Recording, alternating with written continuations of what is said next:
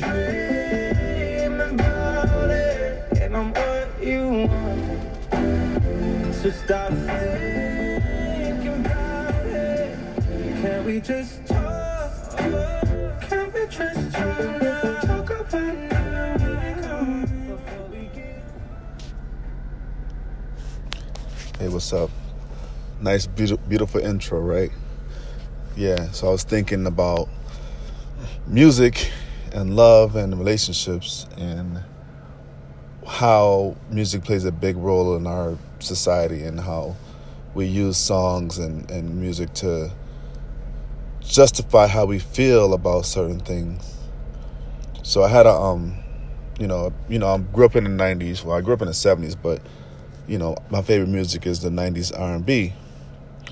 And you know how emotional and like how passionate those songs are and how much we feel when we're listening to those songs and how much, we want those things to be true for our lives. You go into your R&B playlist and you just you get the rush of emotions, you get that wave. And, part of me is lucky that I grew up in that era because I love that music and it's so, so beautiful and soulful and rich. And, I wouldn't take it back for the world. But my question is, do you think R&B music is the reason why relationships don't work out now? In the black community especially, well, the minority community, because a lot of minorities listen to R&B music. But people who are into that culture, do you think that the music plays a role in how we feel about relationships? Because, there's always this certain level of, I want to have this wonderful partnership with somebody and I want to feel this wonderful bond and emotional rush that I want to achieve with somebody. And when you hear the songs, especially when you grow up and your mind is still forming, your ideas are still forming. So the most powerful images of love to you isn't necessarily relationships that you see. It's more like what's being around you. And most of the time it's like a song, real love. My heart belongs to you. I mean, I can go down on and on.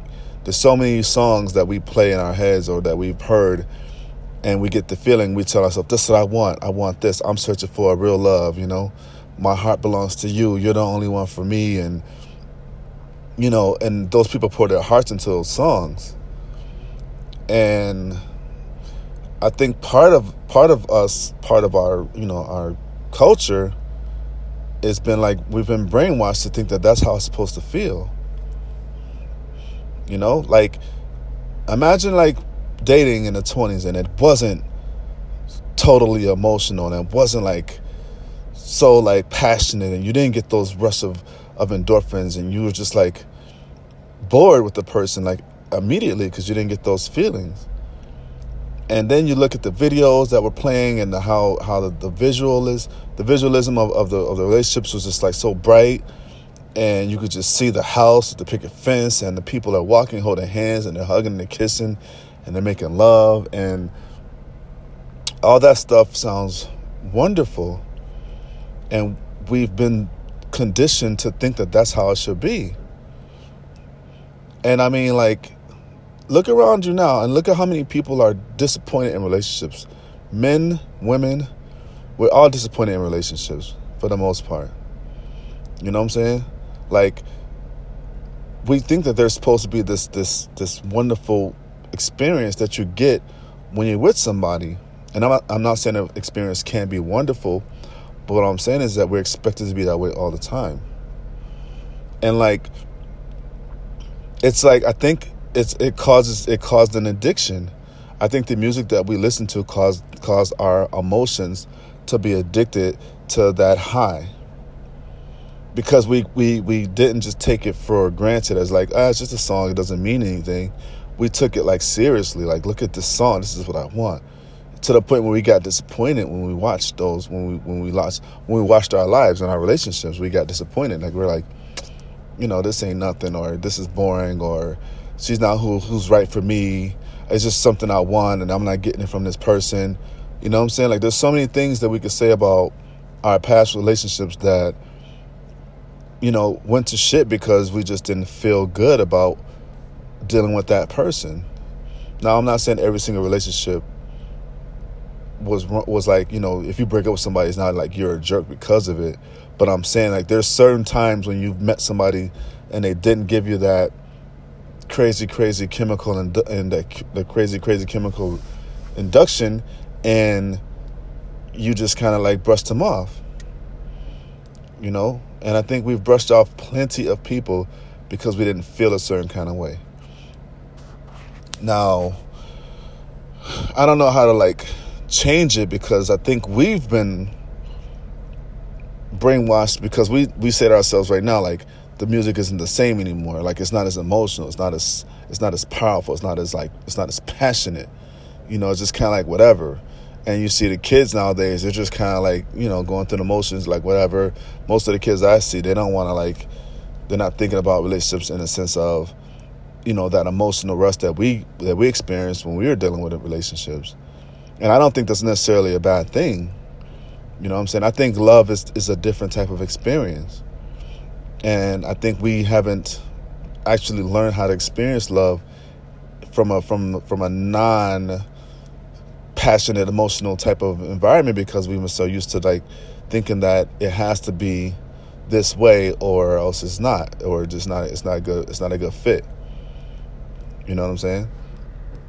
And like, now I'm listening to my R&B music, and I'm like, I feel a certain kind of way about it, because I'm like, damn, I don't want to get caught up in that moment. I don't want to get caught up in that environment again, in that emotional environment. I don't want to get caught up in that emotional environment thinking that I have to feel this way, or I want to feel this way so that I can be happy with a woman in a relationship. And, I think a lot of people who I meet who are thinking about life and love, they're thinking about it from the same perspective from when we were in our 20s. Like, you got to make me feel good. It has to feel good when I'm with you, or we have to have like all this crazy chemistry for us to actually be compatible.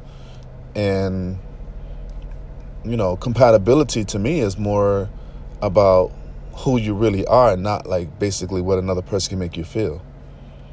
You know what I'm saying? Like, if you're compatible to me, it's because you fit into my life in a way that makes me feel comfortable, that I can feel at ease. Not just like, you don't have to give me butterflies for me to want to be with you.